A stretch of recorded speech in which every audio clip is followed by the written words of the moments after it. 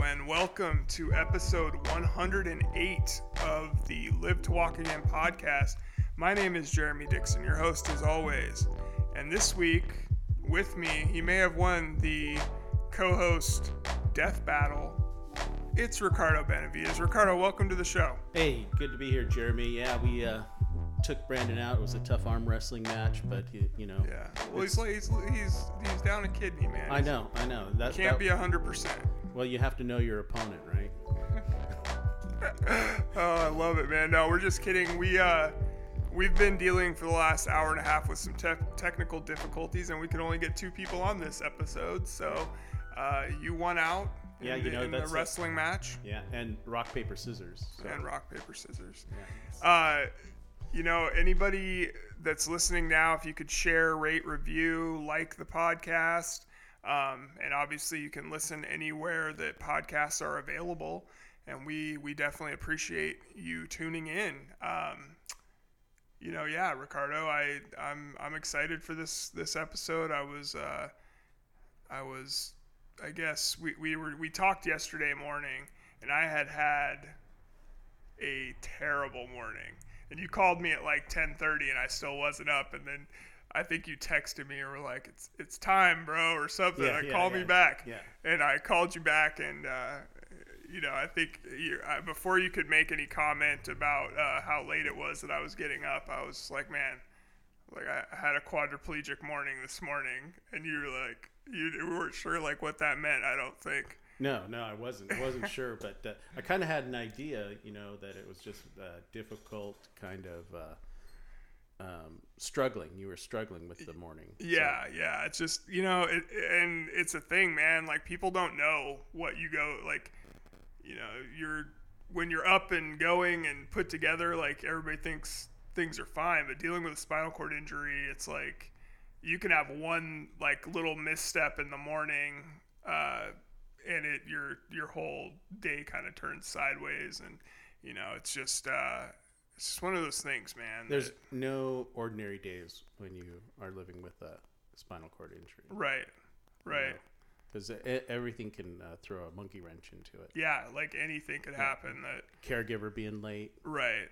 I've seen like 2 or 3 people that I'm friends with on social media that we've had on the show over the last couple of weeks be like, all of a sudden, like, oh, I was having a great day today, and all of a sudden I started getting like clammy and running a fever, and I ended up having like a UTI, or like those are like common occurrence with a spinal cord injury. Bowel and bladder issues are like prevalent, right. Like with me being a quadriplegic, I got to depend on somebody else to help me get out of bed in the morning and get dressed, and all the like things that most walking people probably take for granted. So I'm blessed every day that I think I can get up. I embrace the pain, if I have any pain, right? You don't, if you don't have it, you don't know what you're missing. Yeah. So I know. No, it's true, man. It's and I definitely feel, when it's a smooth day, like, you're so grateful for it, right? And then it's like when I have a day like I had yesterday, it's just, that can't be helped, man. I was feeling off all day, and just kind of, man, it's just one of those things that, like, able-bodied people might not recognize that people with spinal cord injuries go through. So, well, you bring that up, but it's been 6, 7, 8 weeks now that we've been doing this together. Yeah. And I have a whole new appreciation for my mobility. Just listening to your great guests on the podcast, some of the stuff that you've asked me to listen to, and then coming down here and hanging out with you.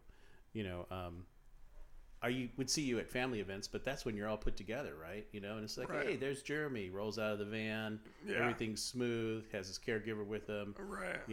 But when you're living it, it's totally different. Yeah. Yeah. And a number of your guests that you listen to them, right? It's like that day you go home is when reality really hits. Right. You're injured, but then when you're all alone.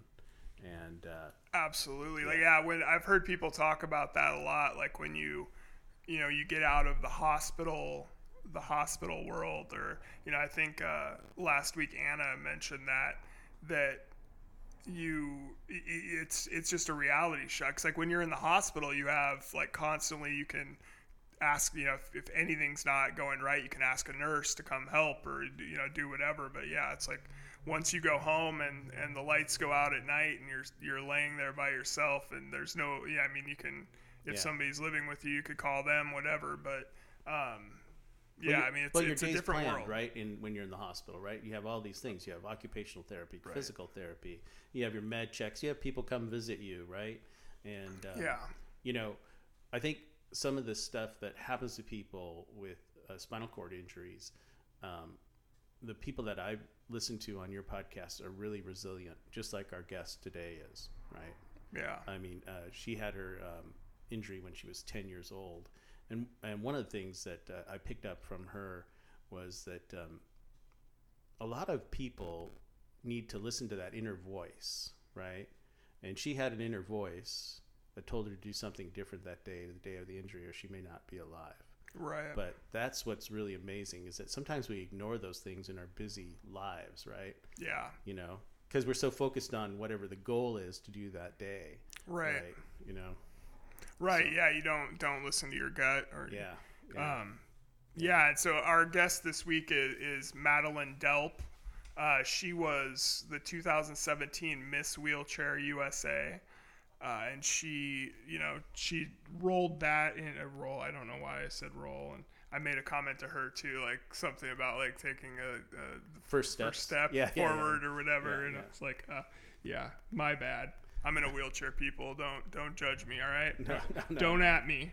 No. But she used the I guess the platform of Miss Wheelchair USA to start her foundation, which donates wheelchairs to people in third world countries, which is just amazing. Oh yeah. The work they're doing. And the company that she founded and is the CEO of is called Live Boundless.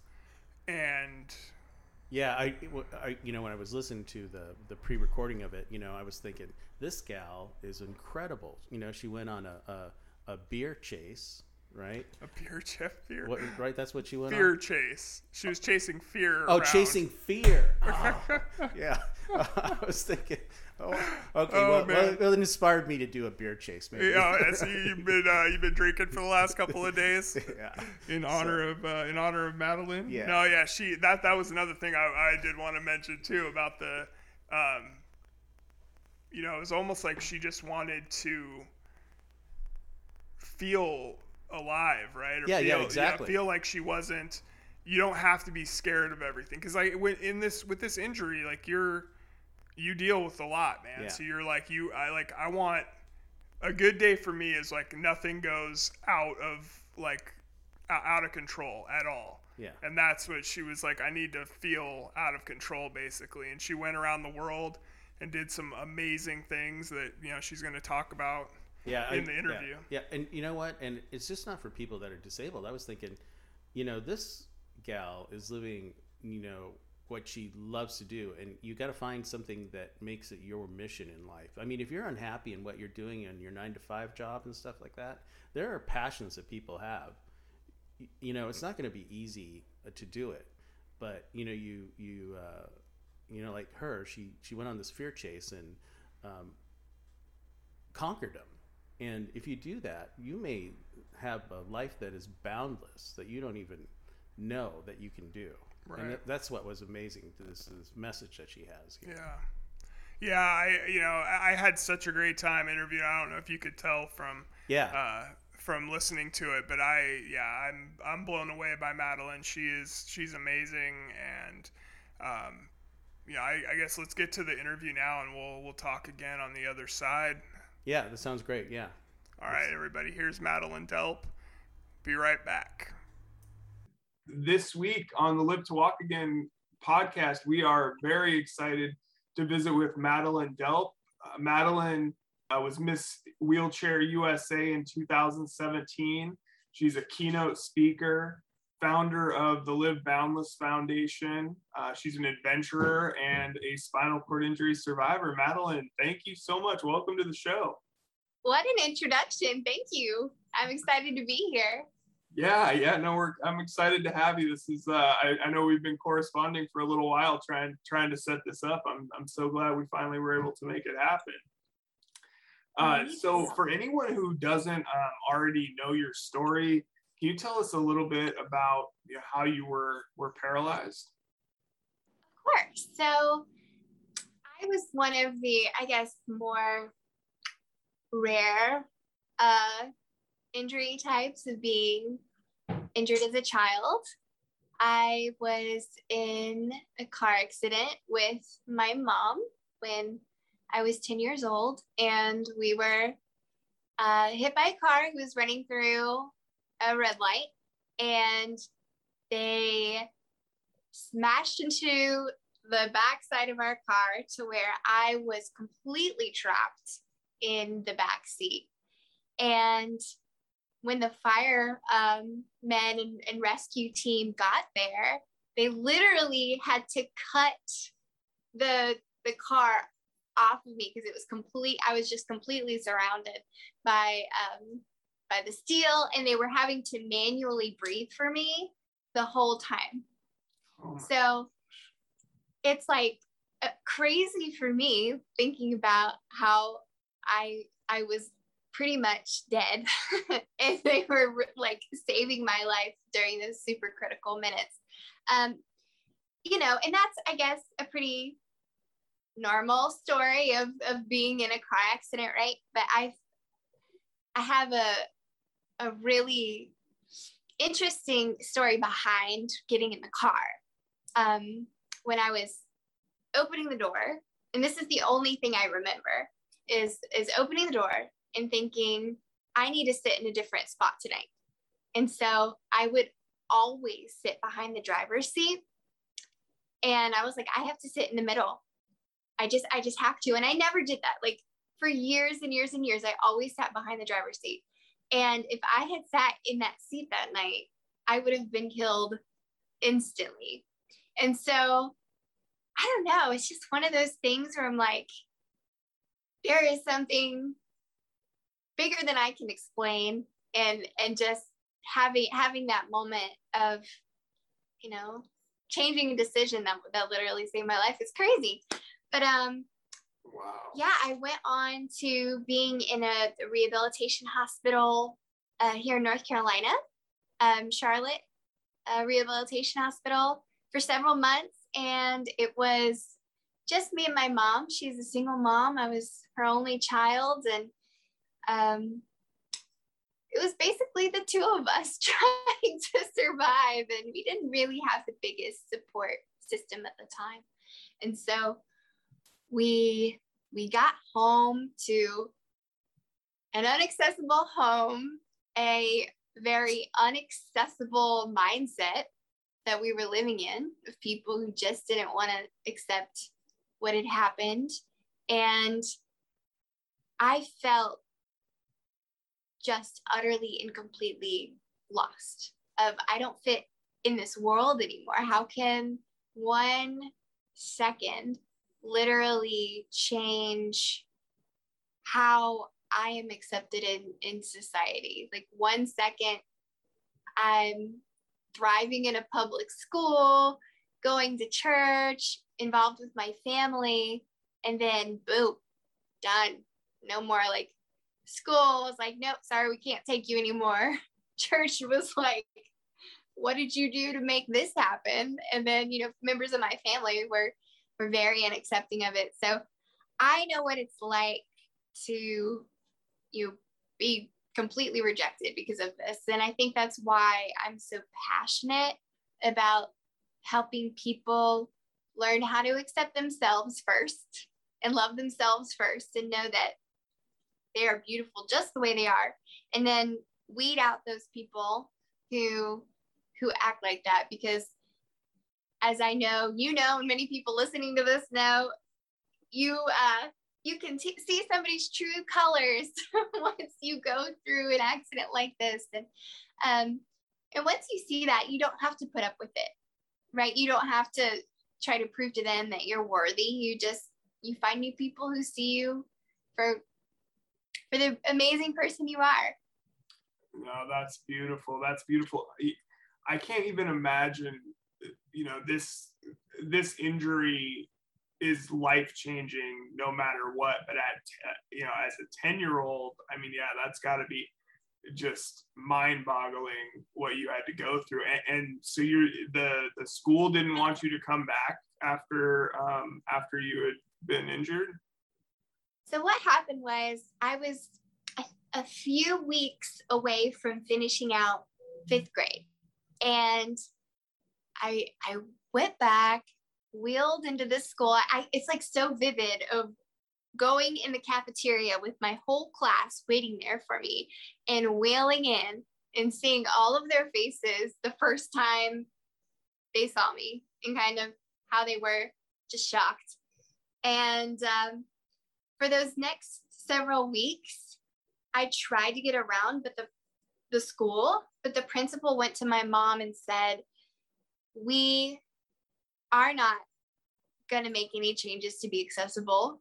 All of her classes for next year are upstairs, and we don't want to move them downstairs.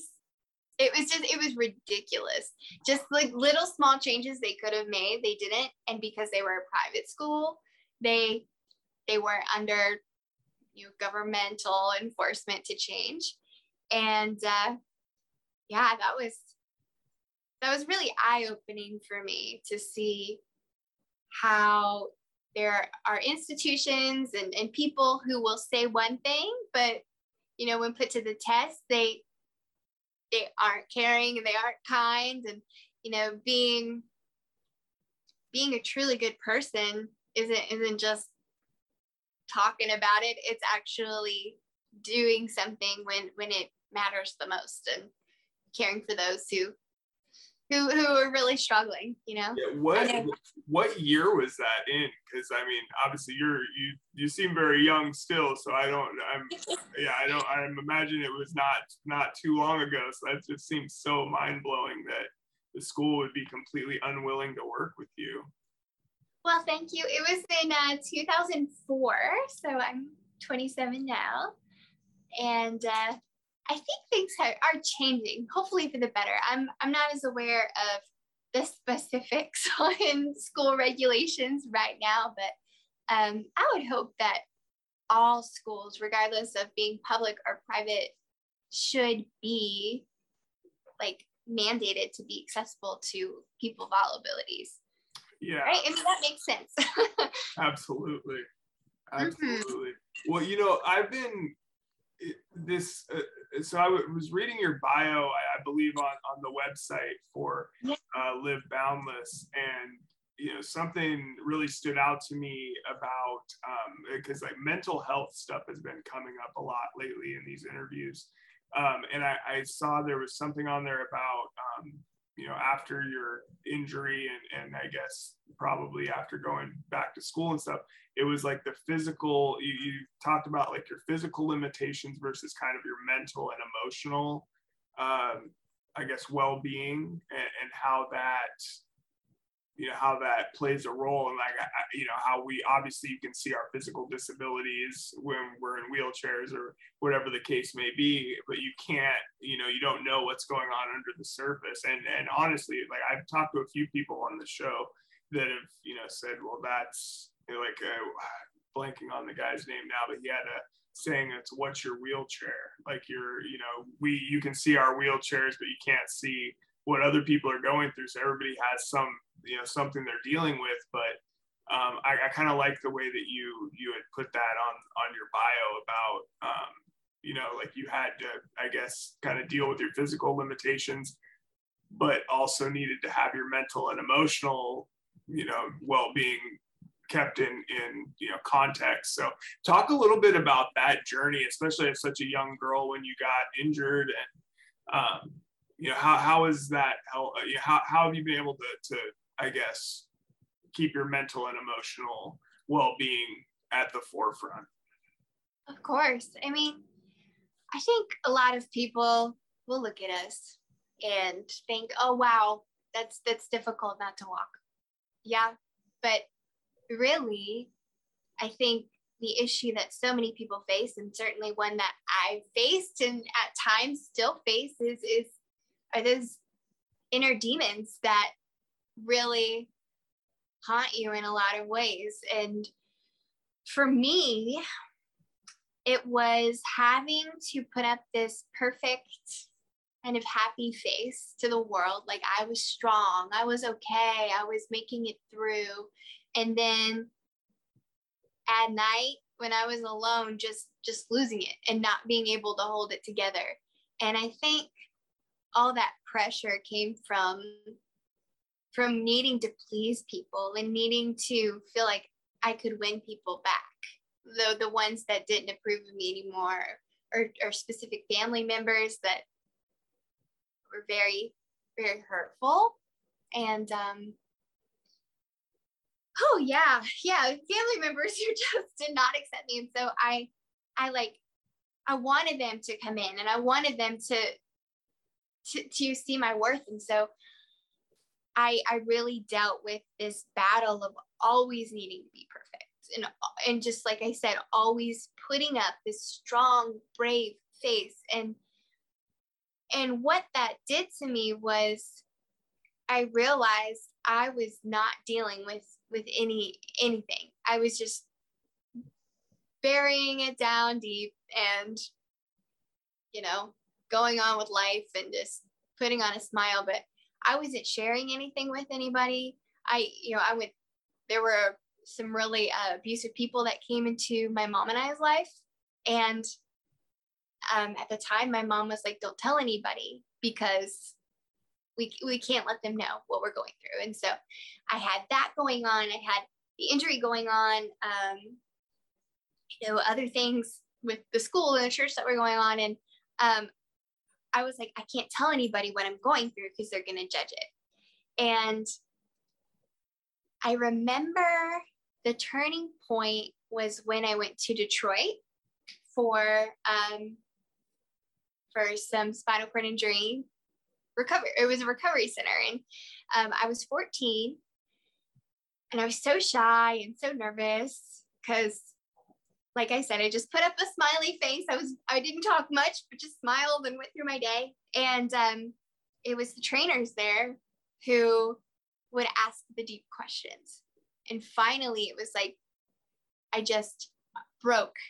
And all the things I wanted to say, all the things that had been tormenting me for years just came out. And I finally got to talk to people who are just like me. And that was life-changing. And so through the years as a teenager, I can see every time that I found improvement was when I was able to share not just the good things, but the bad things, and be vulnerable with people. Because when you're vulnerable and when you show that side of you that's not always pretty, that's when you can get help, and that's when people can listen. And sometimes it's just saying it out loud that makes a world of difference. And I'm not gonna lie, I have times still today where I have anxiety and panic attacks, and they come out of nowhere, and it's a symptom of those demons that I still fight every day. I had a major head injury. This isn't something I've ever talked about before, actually. I had a head injury in the car accident. They said that I would not be able to speak or function. I would be a vegetable for the rest of my life. When I woke up from the coma, I was talking and doing fine as far as my mental health.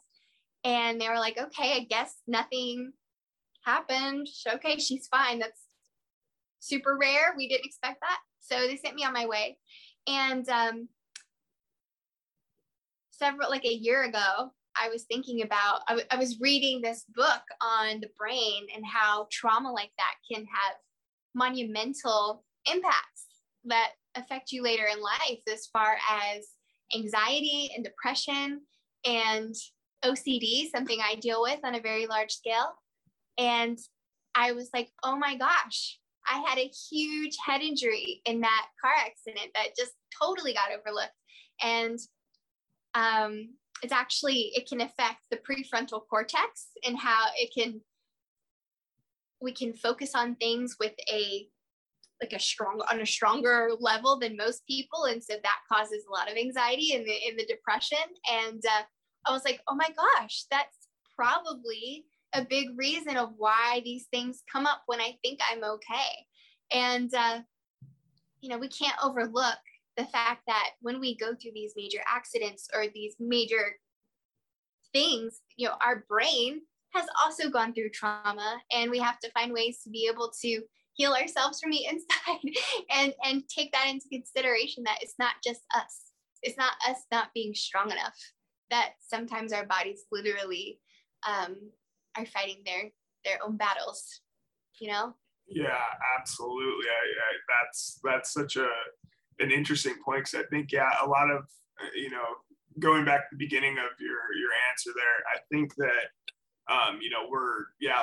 especially when we're young, when we're injured, and then it's like you have to depend on everybody else for everything. And so it's like, if for physical, for your physical well-being, and then it's like, maybe you don't want to burden people with like what you're going through mentally or emotionally at the time. So, no, I think that was very well said, Madeline, for sure.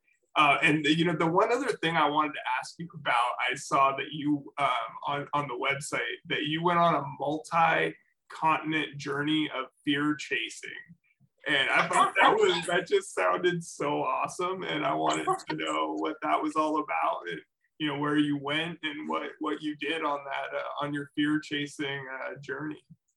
Of course. So I'm a huge believer that when we do something we're scared of on a small or big level, that's when we grow, and that's when we improve and change. And when I came to this realization in my early 20s, I was like, I'm going to do everything I possibly can to prove people wrong about my abilities, to prove myself wrong, most importantly, and just chase after everything I could possibly be afraid of.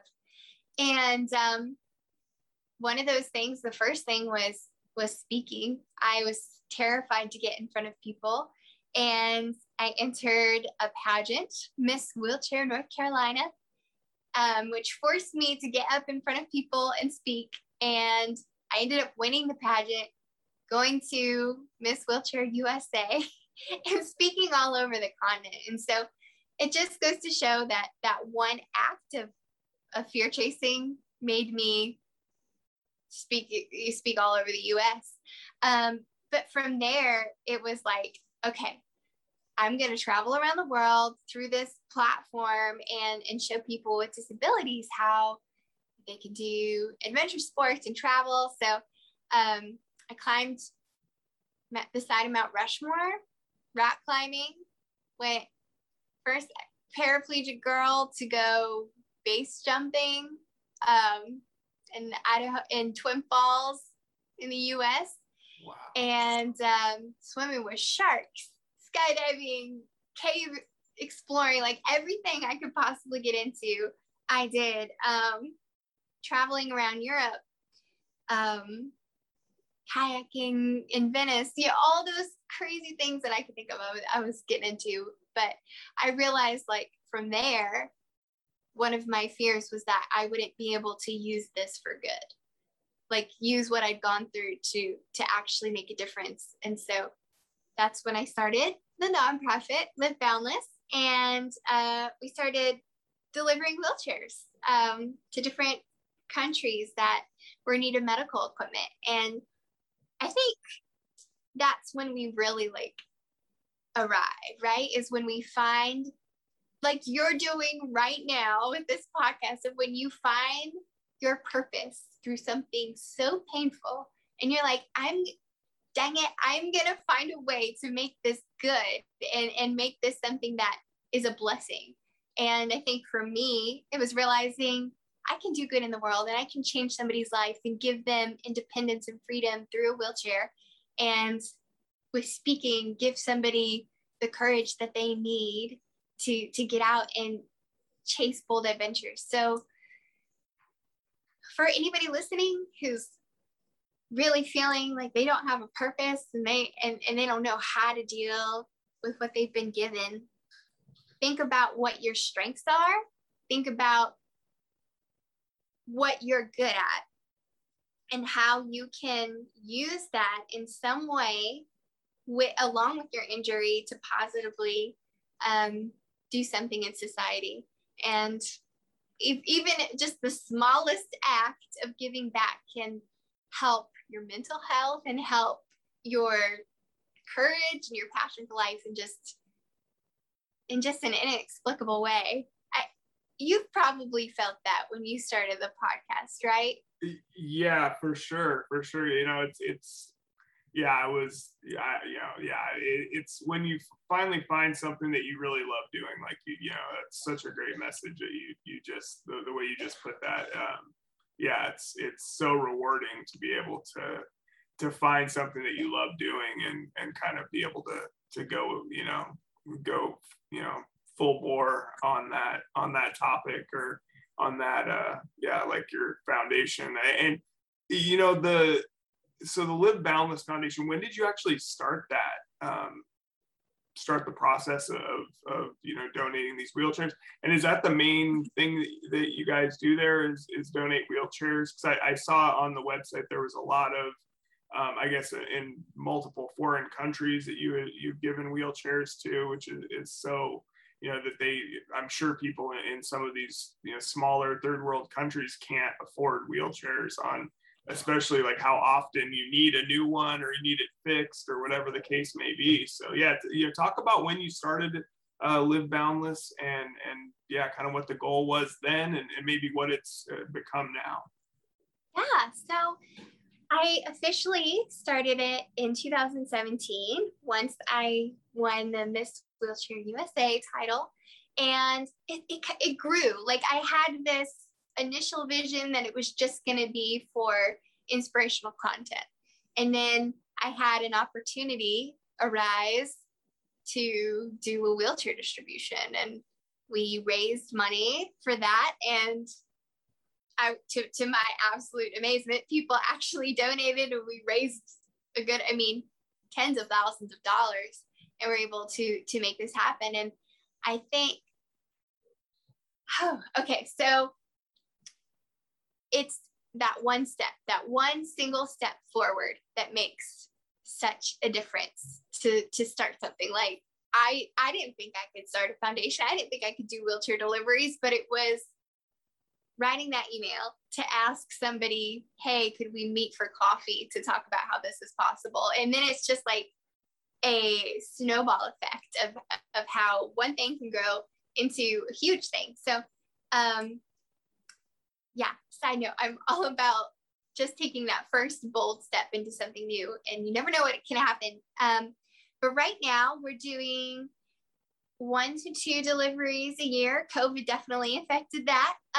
But my goal is for it to grow to be a more sustainable program where we're actually having wheelchair manufacturing centers in different areas of the world. So right now they're mainly coming from China, and I'd rather that people in their own country can make these wheelchairs and then be able to sell them at a reasonable price to the people who need them, and that governments can intervene. So it's a huge goal. It's something that'll take a long time to work toward, but I have a contact in Canada who can help to set up these distribution and manufacturing centers, and that's the 5-year plan to set up our first one in South America.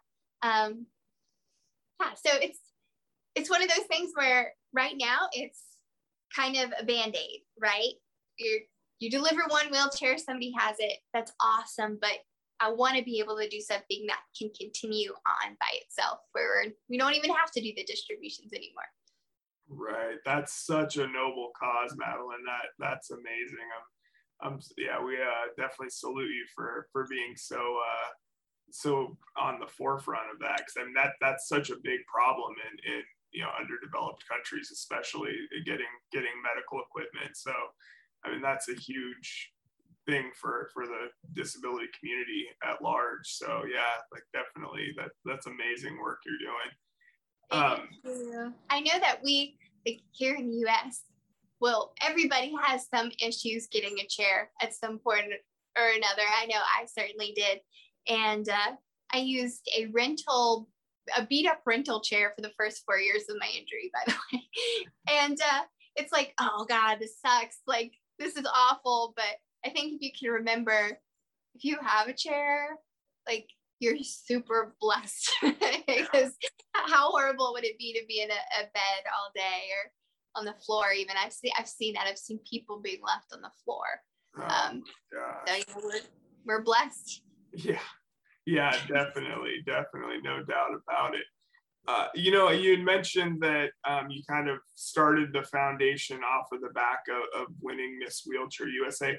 How did you get involved with the Miss Wheelchair USA contest, and I don't know if it's considered a pageant or what, but yeah, how did that come about for you? Like, when did you get started on a local level, and then how did it turn into the Miss Wheelchair USA? I'll be the first person to say I never ever thought I would be the kind of person who could be in a pageant ever. And somebody approached me and asked if I wanted to be a part of the Miss Wheelchair North Carolina program. And they said it's not about looks, it's really about how you speak and what you do, and how you can affect your community. I actually turned it down the first year. I was like, nope, this isn't for me. I can't do that. And it was the second year that I ended up doing it and winning. And I wanted to do it because it was a part of that plan of using this really horrible thing as maybe something that can be good, and speaking to people on how they can improve their lives. And once I guess I drank the Kool-Aid of speaking and doing appearances and having a platform, because in pageantry, it's very common to have a platform, something that you do during your year. I was hooked. And I think that's what helped me to win the Miss Wheelchair USA competition, because I was doing so much and had so many plans, and that really helped show the judges that I was serious about what I wanted to do through the year. But I think what has, I guess, set me apart is the fact that I took all that experience and was like, hey, why do I have to be limited to a wheelchair pageant? Why can't I go and try to compete in the Miss USA system, the general most popular pageant in the world? And I competed several times and became the first girl in a wheelchair to ever make it to the top 5 in a Miss USA state pageant. Most recently in Virginia, I was 3rd. So that was it. That was a huge accomplishment, and something I'm really proud of. Obviously, I wanted to win and I wanted to go to the real Miss USA, but I hopefully help pave the way for somebody to do that one day and actually have a wheelchair contestant on the Miss USA stage. And again, it's for those who aren't familiar with pageantry, Miss USA is the pageant before Miss Universe. So it is like the pageant, the most popular pageant in the entire world. And so it has never had anyone with in a wheelchair before. And it just goes to show that in the beauty industry, in the film industry, fashion industry, it is still very, what's the word I'm looking for? They don't have any diversity or inclusion when it comes to people in wheelchairs. And so I think that's something that needs to be broken and people really need to push for. That was a long answer to your question of how I got into pageantry, but that was the journey, and kind of where I am now. I'm still trying to break that mold. No, that's amazing. Like, congratulations on getting third place in the Miss Virginia pageant. I mean, that's so cool that you're going out there and you know, really blazing the trail for other women in with dealing with spinal cord injuries to kind of look up to and hopefully follow in your I don't know, footsteps, I guess, whatever you want to call it. My wheel prints. Yeah. Yeah, and it's funny because I just actually interviewed a few weeks ago, maybe a month ago now, Miss Wheelchair Michigan, the reigning Miss Wheelchair Michigan, Laura Michelle Jackson, who's awesome too. And yeah, it seems like such a cool program for, and like you said, it's not like about, you know, your looks or your anything like that. It's more about what you're doing in the community and stuff, which is very cool. And yeah, like I said, again, congratulations. That's so amazing that you're getting so far in these competitions to really make it accessible for other people in the end. So I know you probably didn't think you would learn that much about pageantry, but it sounds like you're getting an education here. Yeah, exactly. I'm a pro at this now. I'm definitely gonna be paying closer attention for sure, because I didn't even realize there was a Miss Wheelchair USA, I think, until I started following you and Laura on social media. And so yeah, it's very inspiring program, it seems like. So yeah, and it's not something that is as well known as all of the other pageants by any means. So it's like, it goes to show again that we still have a ways to go in pushing for that inclusion in this specific industry and several others that are aren't inclusive at all. So it's good to have these conversations, right? So we can make people aware of where we are and what we need to push for, and stand up for ourselves. So exactly. That's the whole purpose of the podcast. I like to be able to at least provide a platform to shine a light on stuff that maybe people didn't know there even was a Miss Wheelchair USA competition at this point. So hopefully we get some more eyeballs on everything in that, in that realm, and we'll keep it moving forward. I did want to know, like, you'd mentioned that speaking in front of people was one of your biggest fears at some point. When did you start doing your keynote speaking? And I read that you've spoken in front of the U.S. Senate and at the North Carolina's governor's mansion, which are pretty big accomplishments for anyone, let alone someone who was scared of public speaking at one point. So how did that start for you? Oh man, when I say I was shy, I had anxiety in front of anybody who was new. There was a point where I just would shut down. So the idea of ever getting on stage, ever speaking in front of some people, even a small group, just about gave me hives. What ended up happening was I made some progress through high school, but I was still very, very reserved. And it was in college when I made this big leap to study abroad. And I went to Germany and was forced to interact with people on a daily basis in a different language. I was learning German, and it was something that was so far out of my comfort zone. And I really, had to improve my communication skills. But the whole purpose of my trip was to do this senior thesis of accessibility in Germany. And so when I came back to the States, I had to give a huge presentation in front of a board about my trip and about accessibility in Germany, how it relates to US, and how we can move forward internationally. And when I gave this presentation, it's like the butterflies went away. And I was so excited because it was a topic I was passionate about. And it was something that made me feel like I was making a difference. And after the presentation was done, it was like a light bulb going off, like, wow, when you speak from your heart on something that truly makes you passionate and makes you excited, that's when the courage comes. And that's when you realize like that you can defeat all those fears and all that anxiety because you have a singular mission to do something that is not just good for you, it is good for other people.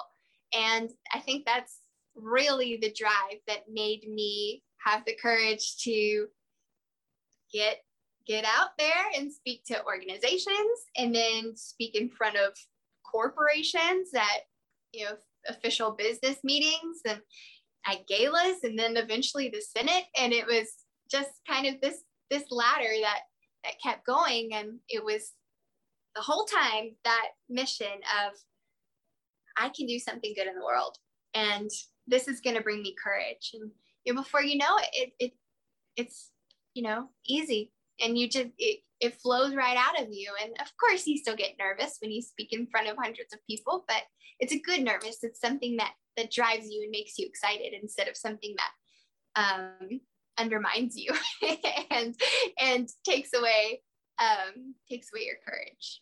But we can all do it, every single one of us, if we can find our passion and our life mission, our life purpose.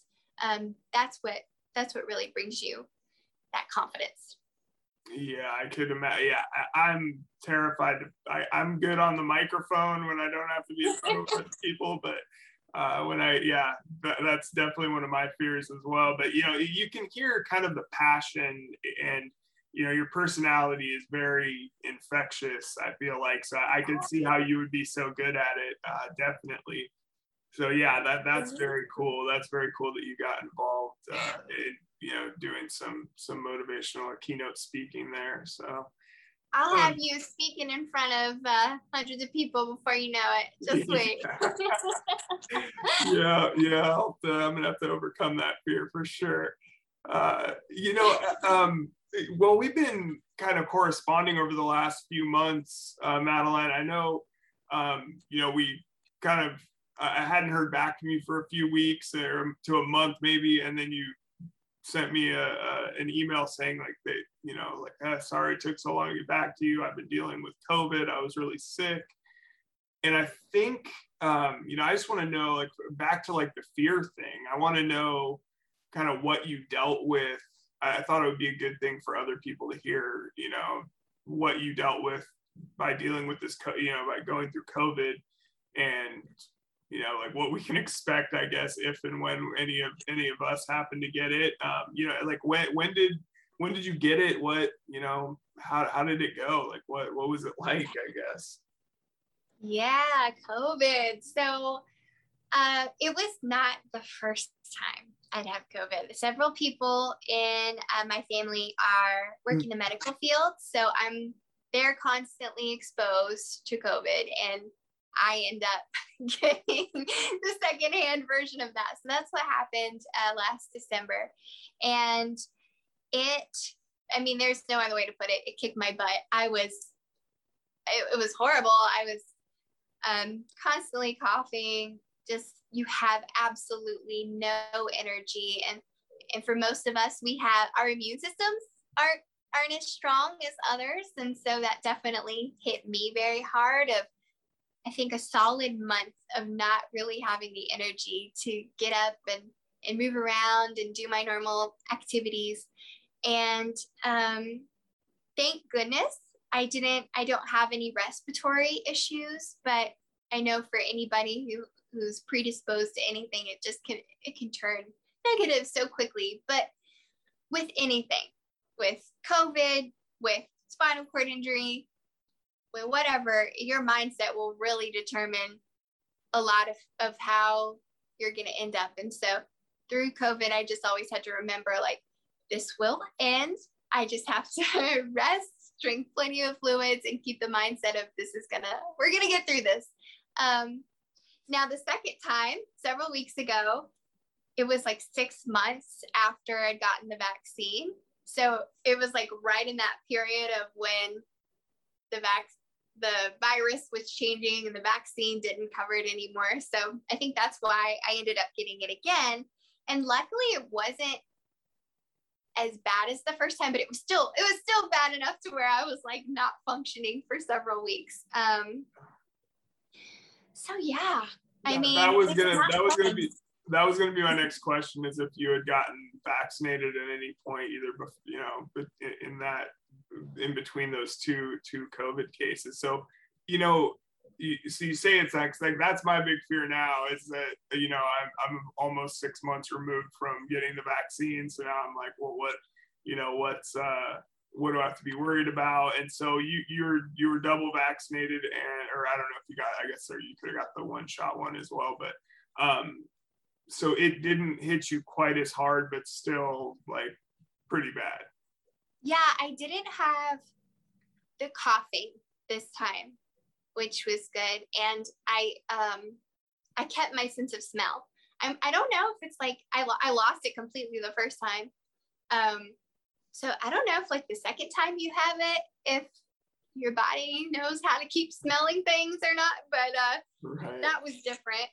And but it's just, I can't explain the exhaustion you have. Like the first day I was like, what is wrong with me? I'm so tired. I can barely function. I fell asleep like right before I was supposed to do a Zoom meeting that first day, and like woke up several hours later and had missed several meetings. It was like, oh my God, what's happening to me? So thankfully COVID was a good explanation to explain all that. Yeah, so that's a good excuse for sure. Hopefully you don't get it, but that's a little bit of what to expect. Okay, yeah, that's good to know. It's good to know. I'm happy to hear that the second time around it didn't really affect your lungs much, or at least wasn't causing you to cough a whole lot. So that's like always my number one concern with, you know, anything with this injury. Like, yeah, if you do have lungs that aren't up to par, it's a little bit tricky. So yeah, it's weird. I mean, you feel like this feels like something's sitting on your chest of that pressure and heaviness. So yeah, I don't know, I haven't done research on this, but I know there's like breathing exercises you can do to help strengthen your lungs and make sure that you're keeping them as healthy as they can be. So I think for anybody who has that fear, or lungs are a little weaker than normal. I have an aunt who only has like 1 1/4 lungs, so she's really nervous about getting COVID, and she does like these breathing exercises to help her, and thankfully she hasn't gotten it yet. But anyway, I'm all about doing what you can do, if it's with your spinal cord injury or whatever, doing what you can do to maximize your circle of influence and your circle of control. And you know, one thing I love about your podcast is like talking openly about walking again, what our chances are, what people think they can do. And for me, I don't know how quickly science is going to move forward, but let's keep our bodies as healthy as we can in the meantime, and do whatever we can now to prep ourselves. I made a very quick transition from COVID to spinal cord injury there, but something I was already thinking about, so it just came out. Yeah, no, that's good. That's exactly what we preach here. It's just, you know, we want to do what we can to you know, keep our bodies in the best shape we can for when science does catch up and are able to finally figure out how to beat the spinal cord back into submission, I guess. I don't know. Yeah. Do you have a favorite thing that you do that's like your proactive? You know, I just recently got a hand bike that I've been using quite a bit that I really love, and then I use this Aero. It's called an AeroFit. It's a little breathing device that is connected to Bluetooth that you get on their app, and it runs you through breathing exercises, and you can change the difficulty breathing in or breathing out, and it's very cool. And I think I'm trying to get this guy Sean from the company to come on the podcast to talk about it, because I think it would be very beneficial to people dealing with spinal cord injuries, especially who have compromised lungs and respiratory systems. So yeah, here I am. Wow, here I am blabbering on about, I think there's exercises and you actually have one. That is so cool. Yeah, it's very cool. I saw it, and it was actually geared towards or being advertised towards like professional athletes or Olympic, elite athletes. And I was just like, that would be great for somebody with a spinal cord injury too, So I reached out to them, and they sent me one out to try. And yeah, I've been using it for the last probably 2 months. And I think they were very busy with the Olympics and stuff, because they have a bunch of Olympic athletes that use their devices. So trying to catch up with them now to get him on the show. So hopefully we'll have him on here soon. But that's awesome. I love that proactivity. Yeah, I definitely try. And that kind of leads me to my next question for you, Madeline. Do you've been injured for almost 20 years now. Do you have any kind of health suggestions or like things that you do that are maybe a little outside the box that somebody else, dealing with this injury, who's maybe newly injured, could benefit from? Yeah, I have a couple of things, and the biggest one that's so simple that I wish to God I had done sooner is finding ways to stretch my body. It's like I had no idea that if you don't stretch religiously, it's like it turns to stone. And it's so hard to stretch out your hamstrings and your hip flexors. And right now I'm in a training regimen for a triathlon. And for the swimming portion, I have to be stretched out. There's just no question. And so I'm going through pretty rigorous stretching with a physical therapist and a coach. And I have a standing frame that I use that actually moves. So it kind of gives that range of motion back and forth. And laying on my stomach. So those aren't too out of the box, but for anybody listening to this, like, it's a must. It will add years to your life if you are stretched out and able to move easier. And definitely for science, like if we're able to walk, you can't walk if your legs won't stretch out all the way. So make sure you're stretching. But I think the most, I guess, out of the box thing that I do pretty regularly is I crawl. Like there's a yoga studio in my apartment, and I will go down at 11 p.m., sometimes midnight, and just do laps around this yoga studio for an hour. And I know not everybody has the upper body strength to do that, but you can use your hip flexors pretty well if you have a lower injury to move your legs. And if you have knee pads, it can protect your knees from the floor. But the reason I love this is because it's so good to get abs. I didn't have anything below my belly button, and it's gone down a few inches of ab strength that I've gotten. And it's also really good for bone density. I fractured my hip a few years ago, realized oh dang, osteopenia and osteoporosis is a real thing, and how can I prevent my bones from breaking? So crawling is a great way to get that impact so the bones stay stronger and get a good exercise. And also work out those abs. Those are great suggestions for sure. Yeah, I definitely suggest anybody try those out if you can.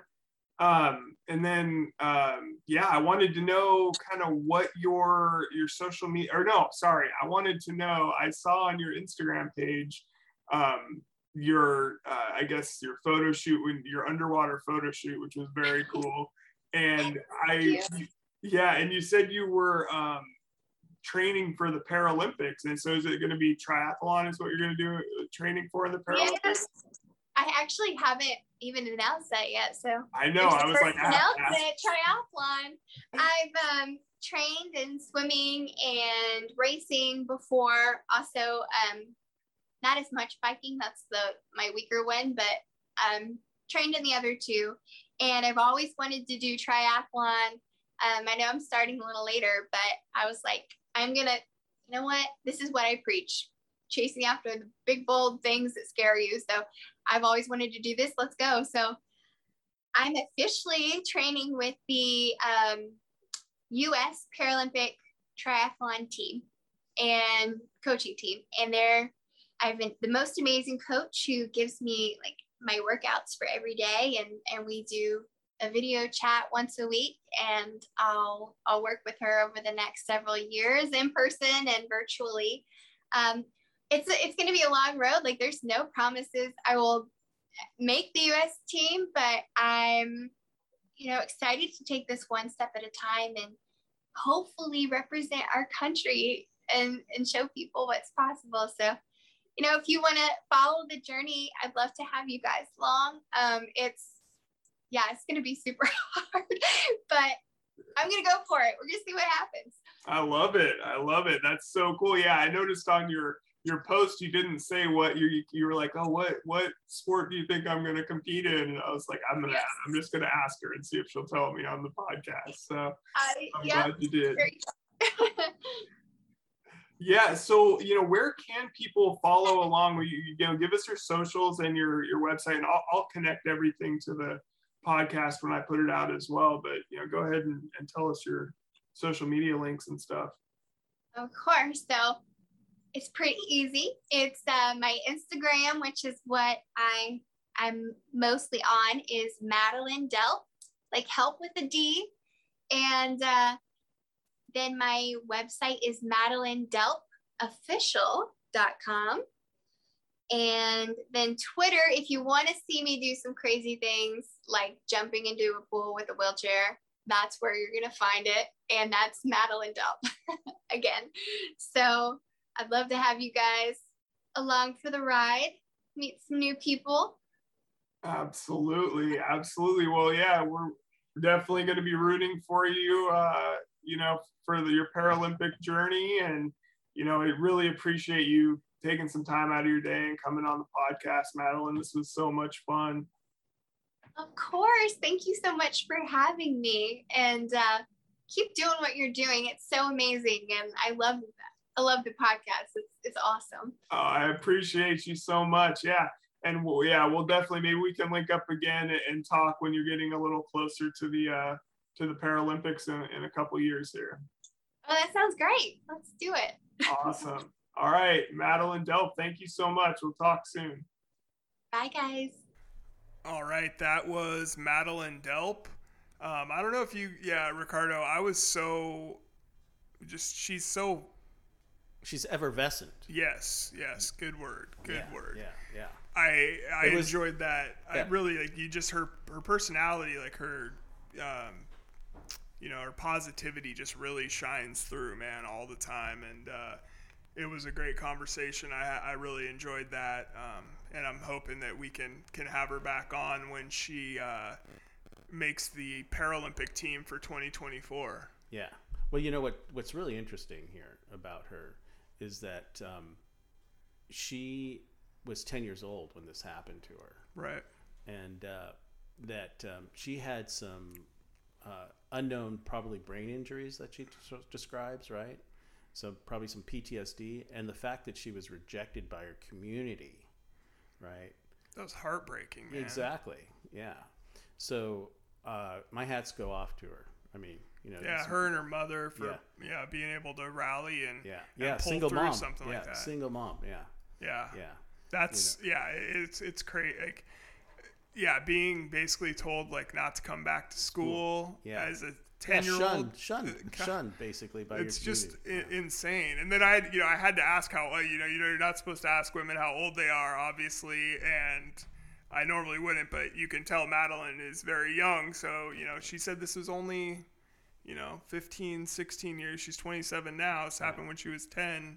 Yeah, like that's crazy to me that people would ask her not to come back to school. Yeah, and they weren't willing to make accommodations for her.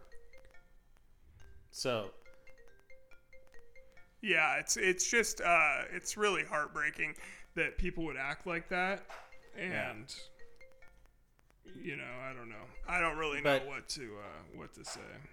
Yeah, one of the other things that was amazing is the way that she just grabs every day, right? You know, and moves forward like with her. She's a 2-time COVID survivor. I mean, how many people can say that? Right. That's crazy. Yeah. Yeah. And so she got COVID once before, and that was the thing. Like we had to delay doing the podcast a little while because she had gotten sick again with COVID, and I didn't even know she had it the first time. So I asked her beforehand if we could talk about it a little bit, just because I think it's important for people to know, like, what if you do get it, if you haven't got the vaccine, or even like her, she got it once without the vaccine, and then got the vaccine and got it again at basically at like the 6-month mark of having the vaccine. So that's kind of scary. And but I'm happy she came through well. And she said that second time that she got COVID, that she didn't like have any coughing or struggle with any lung issues, which made me feel way better. Yeah, having gotten the vaccine. So I mean, I was grateful that she was willing to share that information just so people can know. Yeah. And, again, one of the common threads that you have in all your podcasts when you talk to people that have been injured is that they find something greater than themselves, just like she did. And her foundation for mobility around the world, I mean, if you think you can't do anything, you got to listen to this. Right? Yeah. Listen to it again, because you're gonna be inspired to follow your passion. And that's definitely the common theme of these interviews. All these people are so inspirational, and that's what I follow people that I think are inspiring on social media. Because I try to stay out of the weeds and all the drama and stuff that social media can be, because you can find positive, inspiring people like this. So that's my goal, is to bring to the show is just to tell the story of these amazing human beings that are living with spinal cord injuries. And I really appreciate Madeline coming on and telling her story. And I was inspired by it, and I'm sure most of you were as well. Yeah, and I like the fact that, it goes for even able-bodied people, is that you have to take care of your temple, take care of your body, right? Right. And she's a big proponent of, being proactive, because the day will come, like she said, when science catches up, and you'll live to walk again, right? Yeah. So, and that's been the motto of the podcast, was to keep, we want to live our best, healthiest life until the day that science catches up and we can get out of these wheelchairs and not have to worry about this anymore. Yeah, exactly. So Ricardo, I was talking to you about forgiveness yesterday a little bit, like when we were kind of discussing what we were going to talk about on the show. And I saw a show on Netflix that Cherie had suggested I watch, and I'm blanking on the name right now, but a young lady had been shot and paralyzed in an accidental shooting by like the town drunk or something, and then she miraculously can all of a sudden walk again, and it's like the whole town thinks it's a miracle, and like the pastor or whatever, the Catholic priest is the one that gets her to walk again. And she goes to visit the man that shot her, and he lives in like a dump, and it's, she sees a gun like mounted on his wall, and she's like, "Is that the gun you shot me with?" And just talks about like basically like how much she hated him when she couldn't walk, and then now she feels sorry for him or something along those lines, but she forgives him as well. And I was thinking about, I was in a car accident.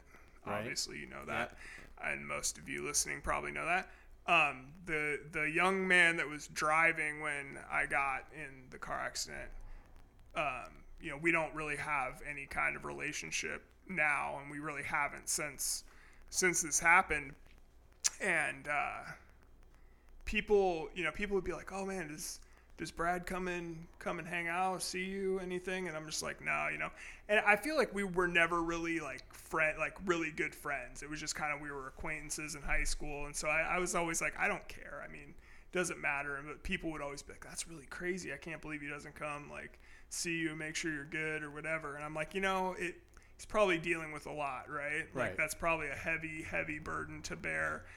And I don't blame any, like I blame myself for making the decision to get drunk and get in a car with somebody who had also been drinking. Right. And I feel like it just as easily could have been me that was in that car driving and hurting somebody else, somebody else getting hurt as a result of that. I'm more like, I'm thankful that, because there was another car full of people with us, that my brother was in that car. And I just think, thank God he wasn't in the back seat of the car, because if the back seat of the car I was in was completely destroyed, so if anybody else would have been riding in our car, they would have more than likely died. Yeah. Along with my injury. So, or if somebody else was with us, I could have been in the back seat and I could have died.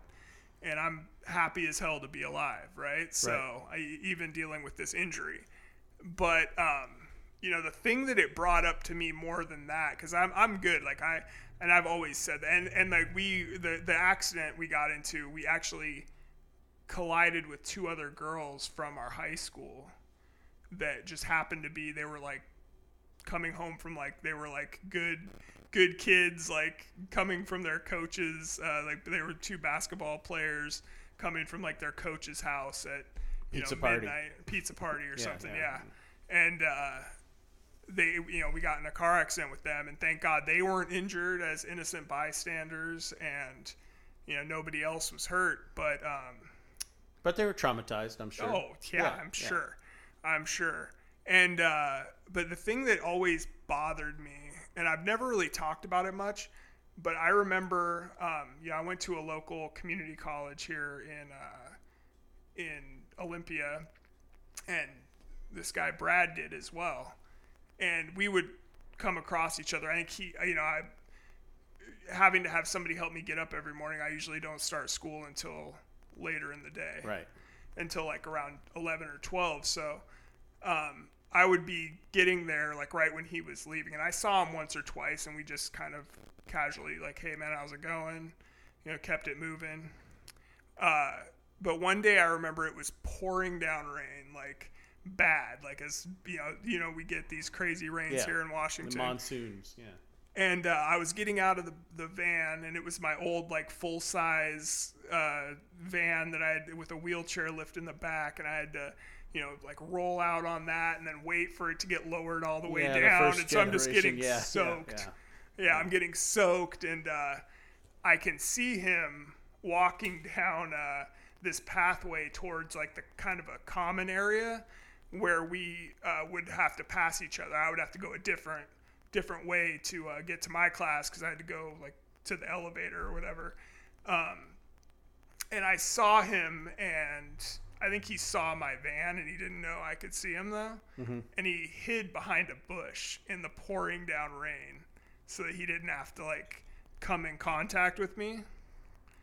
And that always kind of stuck with me, and I was like, I just like buried it, whatever. I was like, I was thinking, what an asshole. But, as like a, 40, almost 42-year-old man now, I'm sure like, and I've heard like he has dealt with some stuff, you know, as far as like drugs and alcohol or whatever over the years, but yeah, I'm sure that was heavy on him too. And I just think like I've held on to that. Like it was never about that he was driving when I got in an accident. It was like a year later or more than a year later that he hid behind a bush in the pouring down rain so that he didn't have to come in contact with me. That bothered me more than anything. Oh, wow. And yeah, oh, you know, yeah. I forgive him. I'm like, I'm letting that go now. And I'm done. That's great. That's, wow, Jeremy, that's heavy. I mean, yeah. I mean, I don't want to bring anybody down. No, I'm happy. No. I'm happy, man. I'm not. I'm happy that I'm letting that go. And watching this thing yesterday just like drug that memory back up to me. And I don't know how it happened or where it came from, but yeah, it just made me think about that. And I just am letting that go now. I'm not going to carry that with me anymore. Oh, that's great. I mean, you know, the thing is that when you can express that right now, and hopefully Brad, right, is been able to come to terms where he wouldn't have to hide from people anymore. Yeah. Right? Because, you know, it was an ordinary day. It was a stupid thing to do, right? But you're kids, right? You know, we're 18. Our minds aren't even developed until we're like 25 for right. most men. You know, I am really... I think that's one of the things about your resilience is that I've never seen you had sour grapes towards anybody about what your circumstance. Right. So, well, yeah, like I said, man, it's like I completely hold myself responsible for the decisions I made at that time. And, you know, there's nothing, it wasn't his fault that I decided to drink. And, you know, if I would have stayed sober, I could have driven him and maybe we both get home safely then. Yeah. But maybe we get in a worse accident and we both die because I'm driving and I take a wrong turn or something. You know, who knows? Yeah. Like there's so many circumstances that could have changed what happened that night. Or I could have gotten in the other car instead of riding with him and somebody else got hurt. Yeah. So, you know, it is what it is. But I don't know. I wanted to get that off my chest, I feel like. No, that's great. So, anyway, don't mean to bring a... No. I really didn't want to bring a damper on I hope that people can get something out of me telling that story. Well, I think they do, because I think a lot of people on this podcast, the theme is letting go and moving forward, right? And if you can't do that, then you're stuck, right? And nobody wants to be stuck, you know. So I'm really proud of you for sharing that story with me, Jeremy. And I didn't even know half of those details. Yeah, so. It was definitely something that bothered me, and I think I just like pushed it down because like as men, especially in, you know, growing up in the 80s and 90s, we're like taught not to express our emotions and, you know, keep, you know, we don't talk about stuff, right? We just push it aside and keep going. And you know, I think that's where a lot of mental illness, you know, I don't know about mental illness, but, you know, mental. You need to be able, and Madeline talked a lot about that too. Yeah. You have to be your physical issues can easily become mental and emotional issues as well. Right. So if you don't like practice healthy habits, I guess, in those other aspects of your life, it's, you know, things can be tough. So anyway, yeah, man, thanks for letting me tell you that story, and I appreciate you coming down, and I appreciate Madeline coming on the show this week, and I think everybody will get something huge from hearing her story. Yeah, and don't forget to like, share, rate, review, and subscribe. Yeah, exactly. And thanks for listening, everybody. Yep, thank you guys. We will be back next week, hopefully with Brandon.